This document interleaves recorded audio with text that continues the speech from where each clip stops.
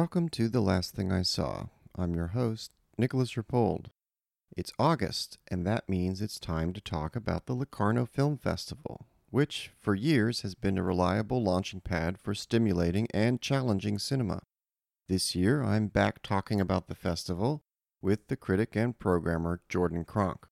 Our highlights from the festival include a raw adaptation of Medea from Russia by Alex Zeldovich, a spectacular debut feature called A New Old Play from a Chinese artist looking at the afterlife, and the Indonesian genre film Vengeance is Mine, All Others Pay Cash. Welcome to The Last Thing I Saw. This is a festival episode. So that means we're going to be going through some highlights, and the festival in question is the Locarno Festival, which is powering forward with in-person screenings, but they also had a virtual option that was good for me. I'm very happy to be talking with Jordan Cronk about this, definitely a veteran of the festival, I think in all of its incarnations over the past decade, and also does programming of his own. Welcome, Jordan. Hi, Nick. Thanks for having me back. And you went to Cannes, so the prospect of rolling right over into Locarno, and since you were already going to a festival in between, that just sounded a lot.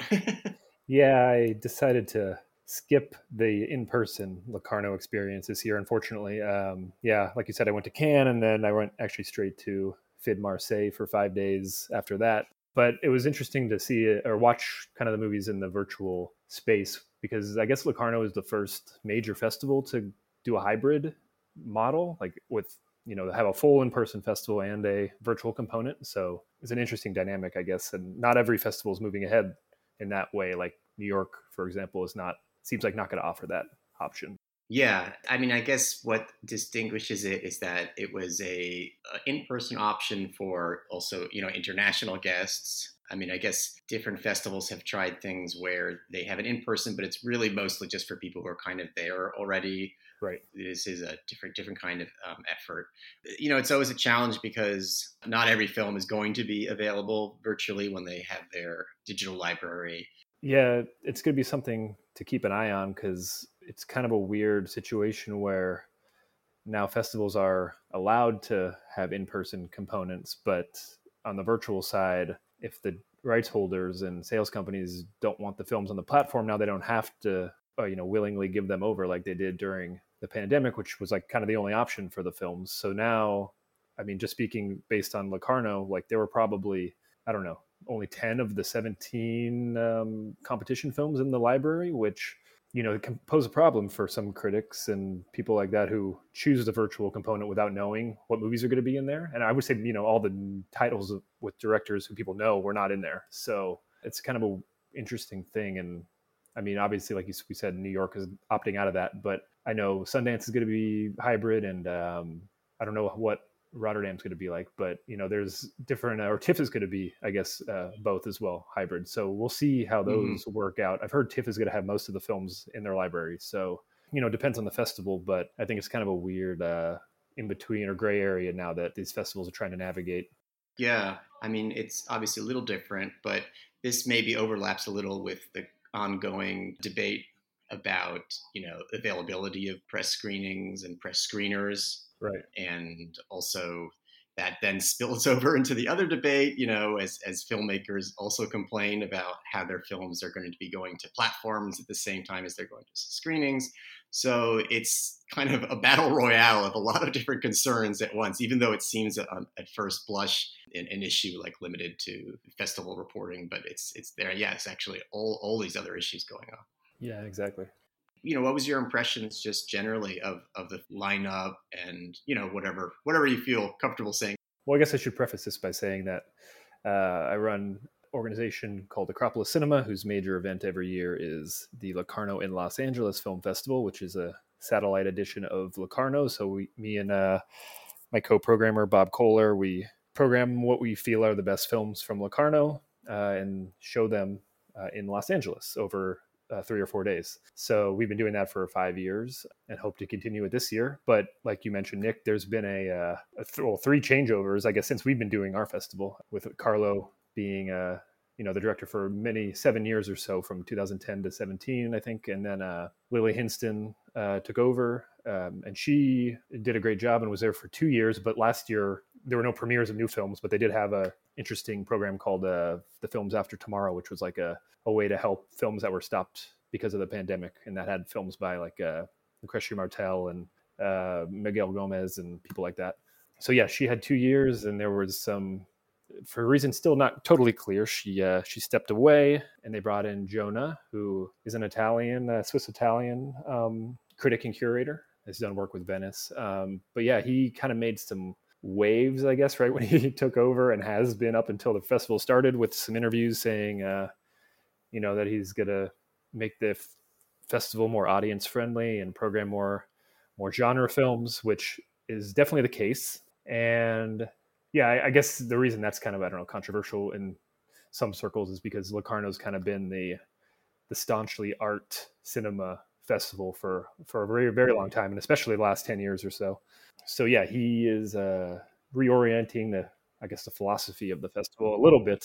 But yeah, there's been a ton of genre films in the festival in the past, but this year definitely has more of that little more commercial dimension to some of the competition films, and even in filmmakers of the present. He eliminated the moving ahead section, which was the kind of section for artist films and like real adventurous filmmaking. So that was kind of sad, and caused a little bit of uproar.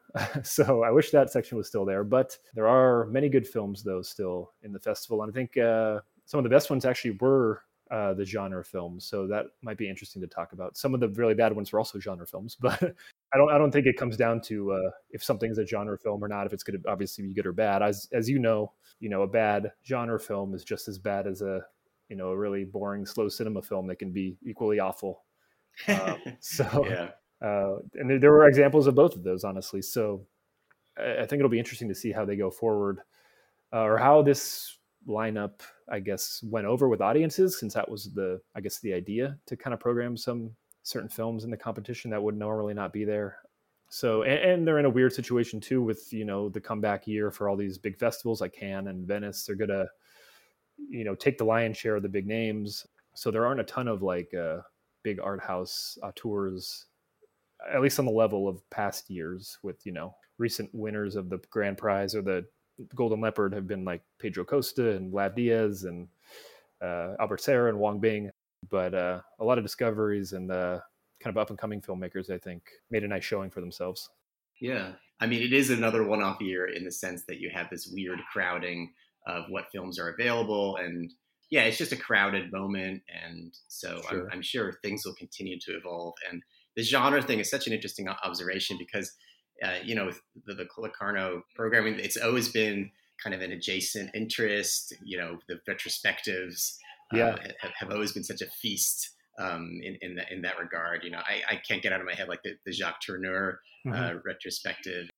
Yeah, and I think of like, I just look back over the program's recent years. There's been movies like Space Dogs and La Flor and Destruction Babies. These are like very much genre films, so it's always been there. It might just be played up a little bit more this year, and a little more of a presence of these kind of films. But I don't think it's as kind of radically overhauled as it might seem. Yeah. Well, let's dive into some of these films. So, I mean, what would you like to start with? I know people are curious about the Abel Ferrara movie, but right. I'm intrigued by the movie A New Old Play. I don't know if that's too much to bite off the chew to start off with, but I'm definitely so curious about that. Sure, we can start with that one. Yeah, so this is, like Nick says, called A New Old Play. It's the first fiction film by an artist, filmmaker who's made a number of documentaries. This film won the jury prize, which is, I guess, effectively the second prize.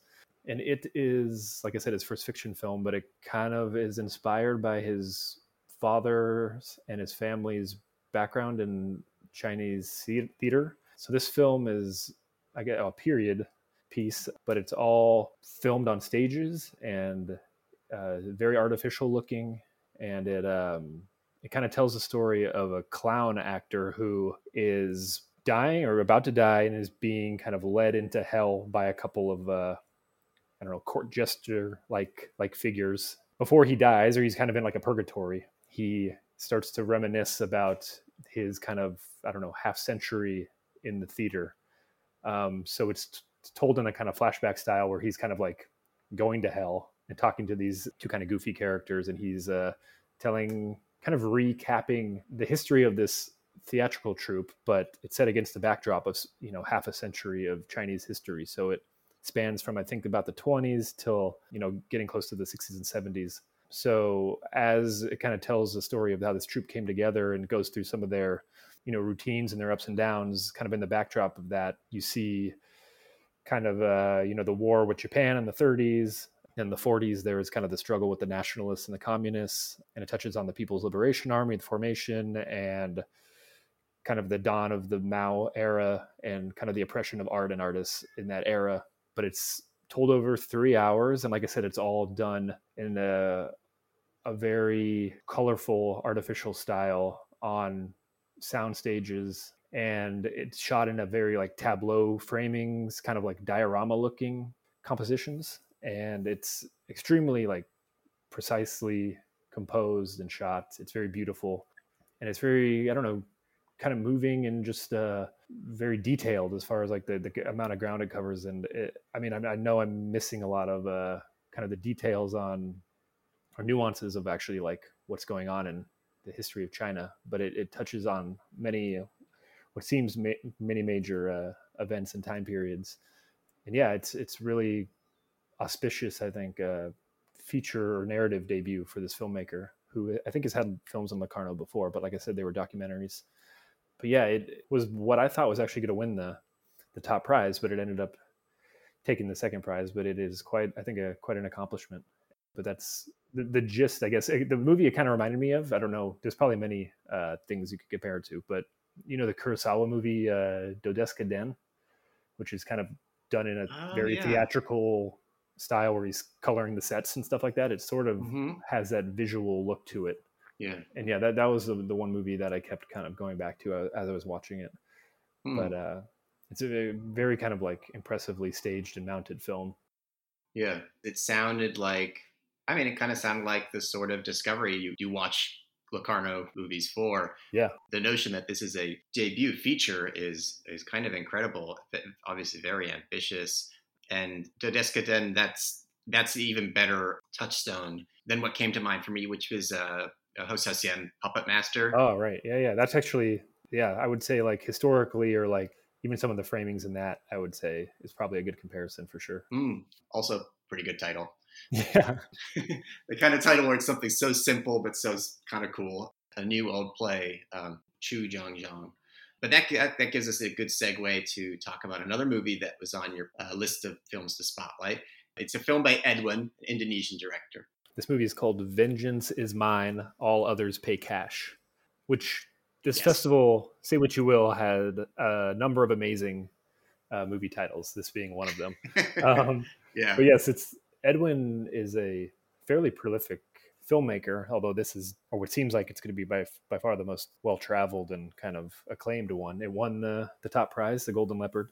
Something of a surprise, I guess. I mean, it's a very good movie, but it is very much a genre film. It's based on a book by an Indonesian writer who, I get from what I've read now after the film was premiered, he's kind of like the Indonesian Quentin Tarantino in like novelist form. He writes these kind of like homages to 70s and 80s like exploitation movies. So this movie is set in 1989 and it's made in the style of a 80s Indonesian action film. It stars two actors. The characters' names are Ajo and Itiong.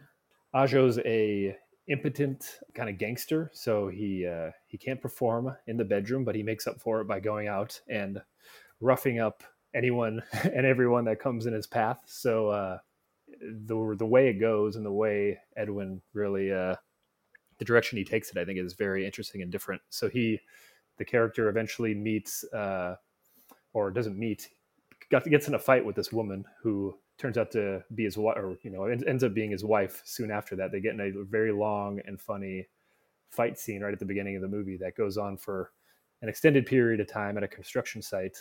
After fighting, they fall in love. And but one of the interesting things I think about the movie is it's all are mostly done with, practical effects, and the fighting is all what looks to be, choreographed in person, in camera, so to speak, with not a lot of visual effects in any kind of a computer generated way. There looks to be like some wire work going on. So it's kind of like dated in that way, but it's supposed to obviously be paying homage to these movies of the period. So it's kind of humorous, but I think also I had more fun watching it than I have watching, contemporary action movies that, everything's done with visual effects and computer or CGI.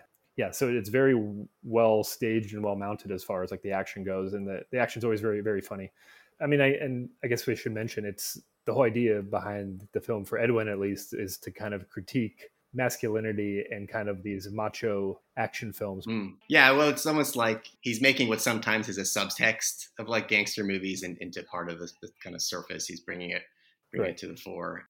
But yeah, Vengeance is Mine. I guess that's the Golden Leopard. I've said it before, but it's kind of funny to me that so many of these awards seem to be like animals. You got like you have the leopards, the lions, and the bears. Yep.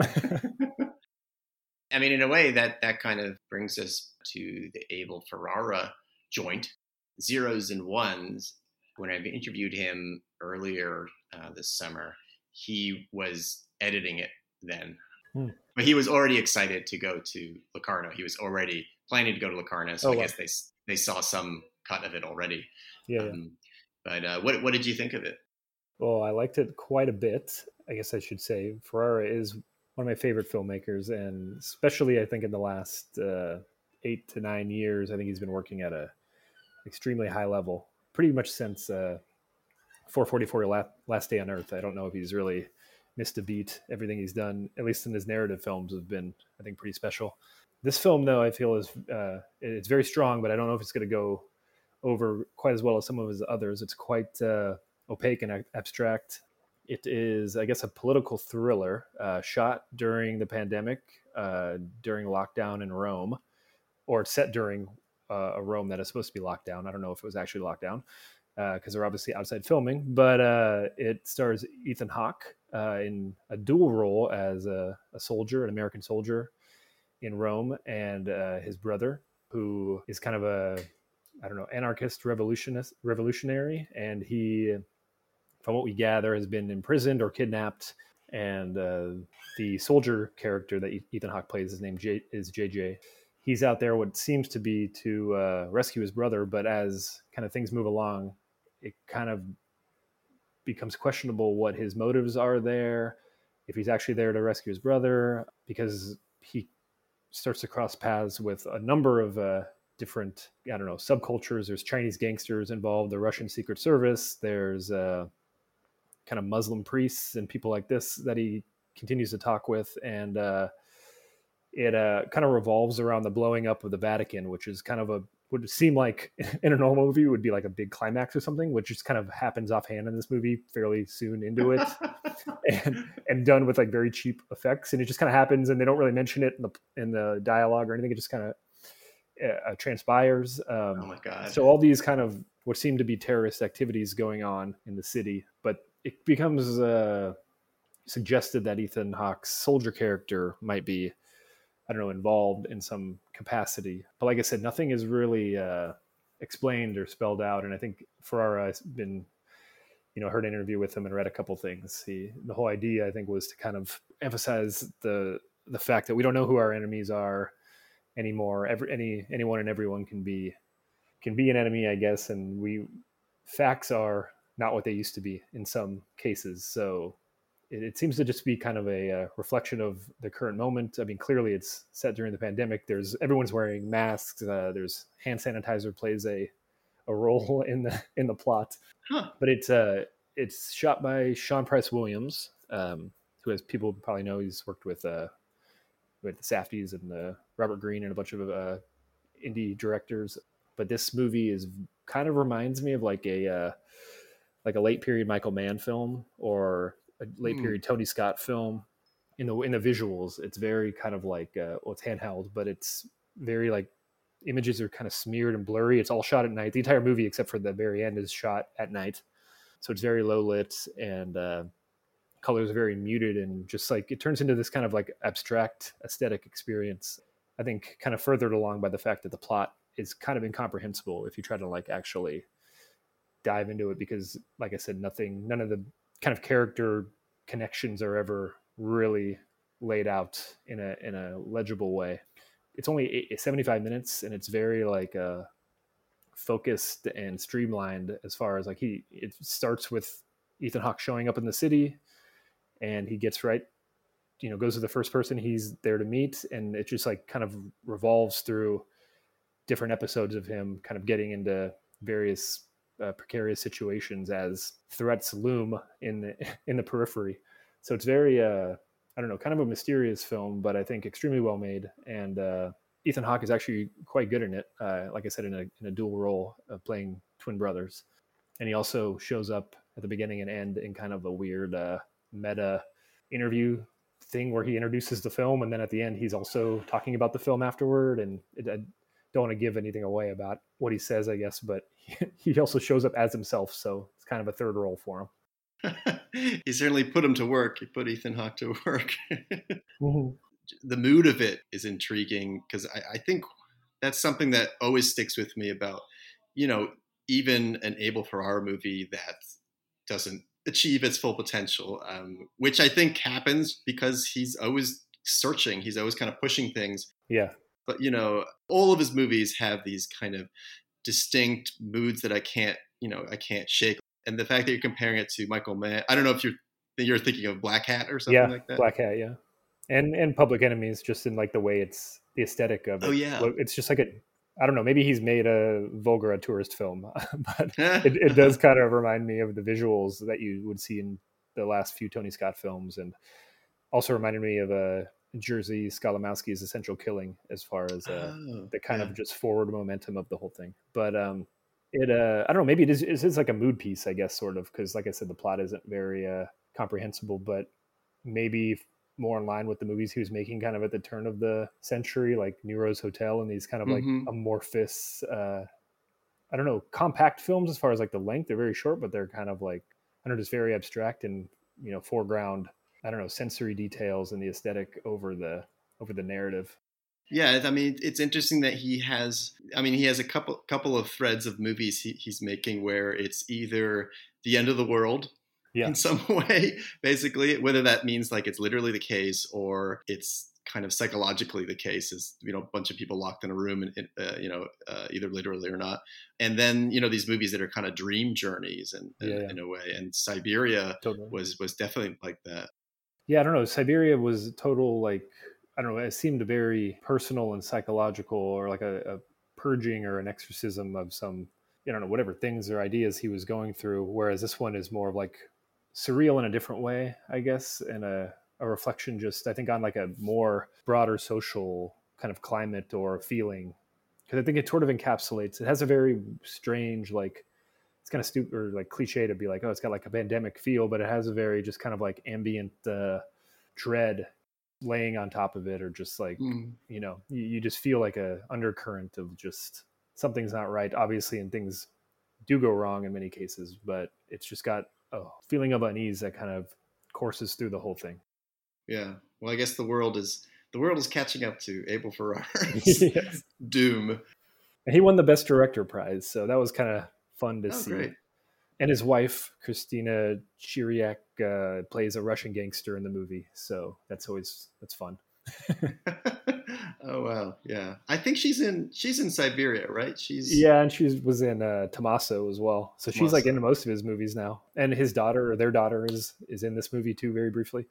It's been interesting since we've talked, I think, a couple times on the podcast about kind of veteran directors making movies in Europe, and he's another big example who's been making movies in Rome for the last handful of years. And there's probably definitely something to be discussed or written about these films after he has definitely left Hollywood, but definitely left just the U.S. filmmaking in general. Yeah. It's like a reverse migration in a way. It's funny. We just I was just talking about Billy Wilder on the previous episode, and in that case, being one of the kind of core of emigre directors that basically made a lot of what we know as classic Hollywood what it is. And Yeah. Well, we had last podcast I was on, we talked about Verhoeven, which was interesting. Yeah. yeah, well, he's the Dutchman who came to the U.S. and then went right back to France and yeah. Yeah. And I guess Sean Penn sort of, so, or is this making money with with not non-US money? So Sean Penn is a citizen of the world. That's it what he is. Yeah. is. He is. All right, so that's Zeros and Ones, Abel Ferrara, and yeah, as you said, that is coming out later this fall. So that's one movie that Yeah. everyone can catch up with. I think it's also a Lionsgate release, just like Siberia was.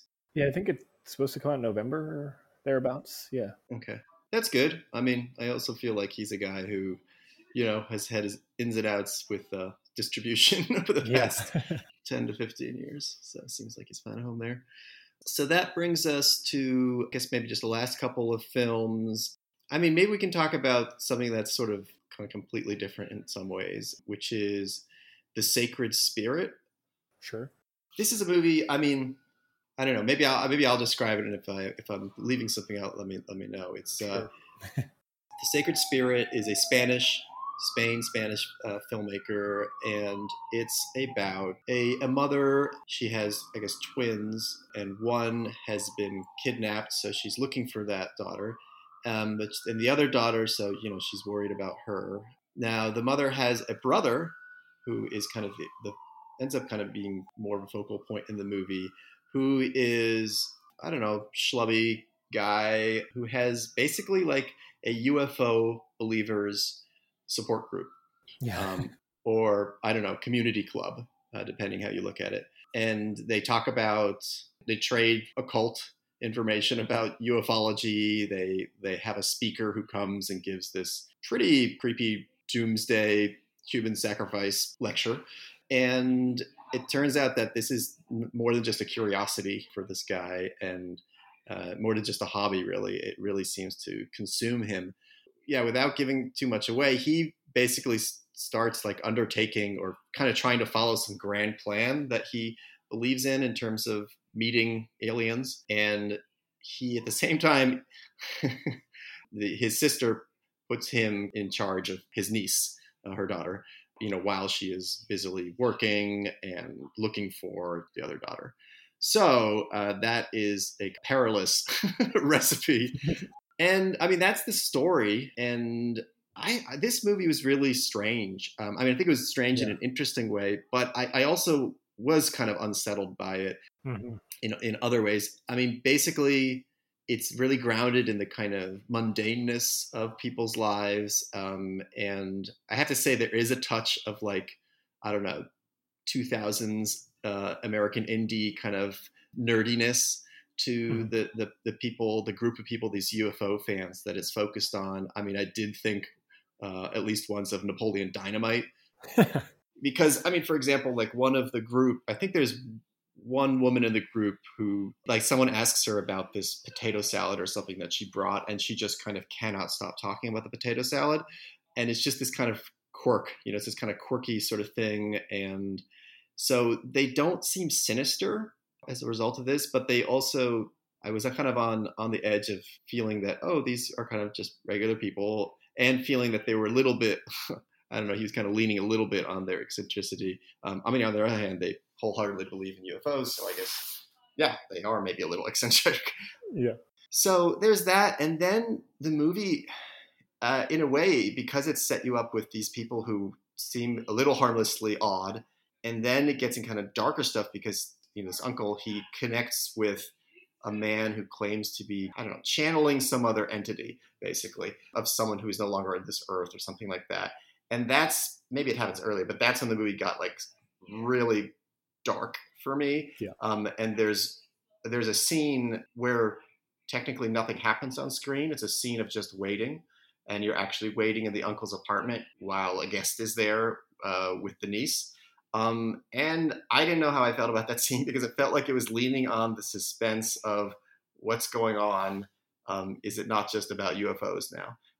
And again, I don't want to give away what happens later, because I do think the movie kind of leans not in a bad way, it's just the way it's structurally set up, realizing that people are believing one thing, but maybe something else is happening. And I don't know, Yeah. if I had to put a bow on it, it was, for me, a movie about the kind of small-mindedness that can afflict a kind of community, and so that people become kind of servants, unwitting servants, or witting, I don't really know, of something evil, basically, which is maybe just a story for our time. I mean, that's arguably how some people could describe a recent American election. But anyway, sorry, I kind of went on with it, but it's a movie that was really kind of boring a hole in my head for some reason. I don't know, what did you make of it? I mean, I really liked it. I mean, I think that is exactly what it's about. It's about the small, quirky community, but it's about how these groups can be used and manipulated for other means.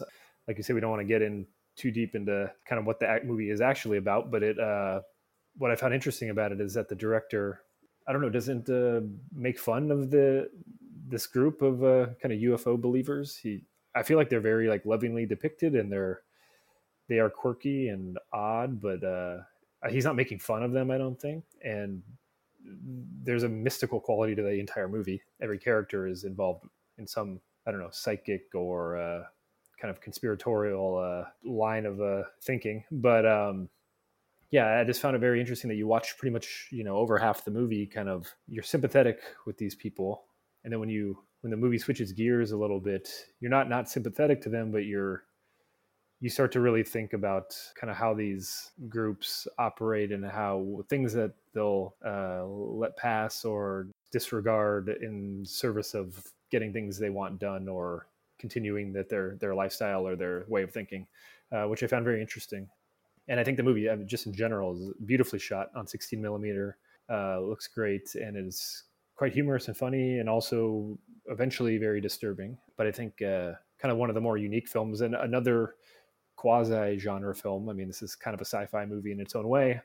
There's a great scene near the end where the UFO, how do you say, ufology group Right. kind of I never have actually said that word aloud. Ufology Right, yeah. believers, they go out to like the desert, and they get in these glowing pod things and to kind of like connect with aliens or whatever they think's going to happen. Yeah. But it's shot in this really amazing way with all these amazing lights and things like that. So yeah, it was just like a pleasurable film from an aesthetic standpoint. But I think it does have some interesting things to say and things going on under the surface. Yeah. The director's from this town. I don't know if this town has a kind of this kind of culture going on all the time. I'd be interested to hear what he says, but you can tell that he is very familiar with this community in this area of Spain. Yeah, and I looked up the director's name, Chema Garcia Ibarra. I mean, seeing a movie like this, it does feel personal in the sense that it's comes out of being hemmed in a community like that, and just thinking, oh God, this is this is kind of like stifling and easily could cause something. And in a way, I also did think just a little bit about Buñuel, because the same kind of or similar kind of small-mindedness is all over Buñuel in terms of Catholicism. And I think I do remember like one cut in the movie that's pretty explicit about, I don't know, maybe it was going from one of these meetings, the UFO meetings, to like a street procession. Yeah. That might be in the mix there. So yeah, it's a movie that genuinely surprised me, and that's always pretty good. Yeah. That did win something though, right? Didn't it? Or Yeah, it won another, not the jury prize, obviously, but it won whatever the prize I think under that would be. so, in the sense that the prize givers agree with us, it was a very wise choice of prizes. Yes. I actually think the prize winners in general, almost every movie I liked won a prize in some capacity. Yeah. So that's The Sacred Spirit. I guess one more film we could talk about is Medea. Do you want to just describe that a little, or? I can try. These movies are not easy to I sum know. up, and it's like my least favorite thing of doing these is kind of trying to sum them up. But this is especially hard. So this is only the fourth film in 30 plus years from a Russian director named Alexander Zeldovich. His last film was called Target. It was made 10 years ago. A very good sci-fi movie, kind of a UFO in another way, kind of a very strange kind of object. But yeah, he's made essentially one movie a decade since the very early 90s. So this is a modern update of the Greek myth of the title. It is transposed to modern day Israel. Although, like I said, it's made by a Russian filmmaker, and the main character is a Russian chemist who we learn very early on that she is going to kill her corrupt cop brother because her brother's blackmailing her lover, who is a Jewish Russian man who he's like a millionaire of some sort. He's a businessman. Yeah, some sort of industrialist. Yeah, so she kills her brother to be with her lover, who's married, but they decide to move to Jerusalem to pursue or pursue his religion. But she also wants to convert to Judaism, so they move there, and he divorces his wife. And so, after kind of an opening, a prologue-ish opening, it moves to Jerusalem for the remainder of the film, where the husband eventually finds out that the wife killed her brother, and he's none too happy about this and also frustrated with other things, and they break up, which sends Medea on a tailspin of searching for religion and also exploring her sexuality. So it's kind of an episodic journey for her. She essentially has sex with random men in a variety of locales over the course of the film, and she has a weird condition where she, I guess, passes out during sex, and also becomes increasingly like sadomasochistic and wants various things inflicted on her. So she's wrestling with this kind of sexual urges and also religious calling, I guess. But it is an extremely, I don't know, very fascinating, but also I think provocative and problematic movie in some ways as well, which I find very stimulating and interesting. But Zeldovich shoots in this very like super widescreen, like immaculately precise compositions, not a lot of moving camera. And this actress who she's, I think, Georgian. I'm not even going to attempt her name, but she is really wonderful in the role. But it's a role with very like raw and vulnerable performance. Reminded me of Possession, the Złowski film, in some ways, where she's kind of constantly on the verge of cracking up. She's breaking down, freaking out, kind of like writhing around in some scenes, and having essentially this like a psychological breakdown over the course of the film. And all the people she's having sex with are like, I don't know, allegorical figures of some sort. One's like a descendant of Jewish royalty, and there's another like clairvoyant Israeli officer, and another guy's potentially like a demon of some sort, and there's an artist figure.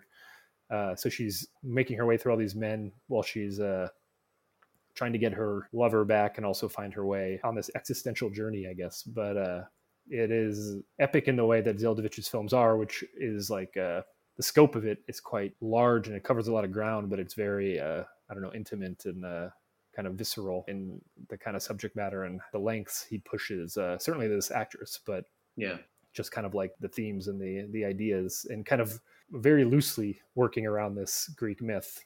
Yeah, it is an intense movie, and it's not just over in a second either. You really go with her on a pretty like arduous journey that's perched somewhere between like self-realization and kind of self-negation at times, where I couldn't always tell if she was living her best life or living in the sense of just like, okay, I'm just going to do whatever I want. Yeah. Or if she was, in some way kind of seeking some oblivion. And I think the actress kind of keeps that an open text in that way.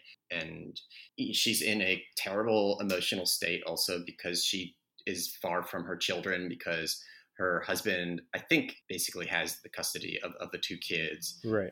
So there's this long stretch where she's kind of out of the wilderness. I mean, she's in Jerusalem, but she's kind of in the wilderness alone in a way. And she cared so much about her kids. And if you know the story of Medea, there's no spoiler alert for Greek tragedy, I think. Suffice to say that the movie does include the infamous, ending of Medea, where, in order to maximally devastate her unfaithful lover, who she sees as committing the ultimate betrayal, she retaliates. And that sequence is interesting itself. I will leave that undescribed because it has its own reimagination of that part of the tragedy. And I think, you mentioned the use of widescreen and these kind of wide angle shots. Sometimes he'll even just be sticking to that. And the reason I mention that is because he is also a theater director. Hmm. And I think that comes into play somewhat in how he conceives of scenes. And I think his set designer is also, a theater set designer. And I have to say, like, there's like a sex scene with the artist who claims he's royalty, which is in this kind of graffitied courtyard or something. Oh, right. And they keep that in a long shot. And I felt it was partly just because they were all just so intent on giving us the mise en scène of that, Yeah, it's one of those films that kind of foregrounds the formal qualities and the aesthetic, and which can lead to some debates over how certain aspects of the action or the drama is being portrayed, because it definitely, I don't know, aestheticizes certain, not problematic, but just unnerving kind of activities or sequences that I could see some people having issues with. Yeah. No, I think there are a lot of, I really want to see and read people talking about this movie because, there are many more readings that one can do of it. And Medea itself is such an interesting text to revisit now. This figure of, in one way, righteous fury, but also this kind of uncontrolled, irrational force. And I don't know, there's also the aspect where I guess in the original play, she is kind of from a witching background. So, and she's kind of a foreigner to Greece. So those are also elements in it. So there's a lot going on in it. And then, of course, I think also what Zeldovich brings into play is they start off in Russia. And part of the reason why they leave also is that her brother is a FSB agent, CIA kind of person. And is basically shaking down her husband, it seems like. And so that's right. part of why they leave. So that's also part of it, and obviously targets the kind of moneyed class, and corruption is throughout that work, and is part of this one too. So that's also in it. So there's a lot. There's a lot going on in Medea, the movie. Yeah. And we didn't even mention, like, one of her big hangups is she's concerned about aging. So she's very, she's always asking her husband how old she looks, and she's trying all these various ways to look younger. And the movie eventually turns into a very, like, the genre elements really come out. There's like some kind of horror, body horror almost elements in it. And it pushes a lot of different filmmaking techniques and like kind of styles to the fore as it goes along. So I think it also, obviously, in some ways, is a genre film. So, and it's kind of what he has done for a while. But I think this movie is, I don't know, a nice return. And I don't know, I feel like this is the kind of movie Locarno normally programs, like these kind of cult auteur visionary directors who don't, they're not working all the time, and they make these very dense objects to kind of pour over for another 10 years until he makes another movie. Yeah, exactly. Exactly. It's like, here's another thing, the kind of like, I'll just leave this here. We have to deal with it. We have to cope after that. I can't quite tell now, but I think it is a movie that could become a flashpoint for discussion. Sure. Yeah. So Medea, Alex Zeldovich. I don't know where that's going. I didn't actually see whether it's surfacing in TIFF or not. I haven't seen it for sure playing anywhere yet. Again, I know Vengeance Is Mine is playing at TIFF, so that's good. But I don't know about the others, at least right now. Yeah. Well, we've covered a lot of ground, a lot of films. I mean, I know there's still probably like a couple more titles that people are curious about. I'm kind of hesitant to get into them too much because I don't really want to dismiss them. I wasn't, over the moon about them. I think, like the Bertrand Mondico film After Blue. I mean, I'll just say, I guess I'll wait to see that in a theater with an audience, because I did have the feel that it was something where I kind of wanted to be with a group going through it and almost responding to the screen in a way. I don't know. Maybe that's the way that movie works. I don't know. Yeah, it's I think a purposeful kind of midnight movie type. I mean, it is in Midnight Madness, I believe, in TIFF. It's definitely one of those movies that it's a beautiful movie to look at. But one you definitely probably want to see with an audience, because after about 15, 20 minutes of it, I was like, oh, this is nice, but it is what it is for another 2 hours. So yeah. So they get the catalyst of an audience in there. And then another movie, in case people are curious, was the Axel Roper film Petite Solange. Petite Solange, which, I mean, all I'll say about that is that it's basically a divorce drama with a girl who's dealing with her parents, slowly kind of drifting apart. And this salient detail for me was that it is, at the moment someone uses a cell phone, about 25 minutes in, is the first time that you realize it's not set in the 70s. Because everyone is wearing the 70s period dress. And that for me is, no joke, actually kind of one of the most interesting things about it, because it's like it's set in the mood. It's like filtered through. There's something about the moodiness and the moroseness that also felt 70s to it. Yeah. So in a sense that kind of worked. So I'll say that for that movie. I don't know what you felt about that.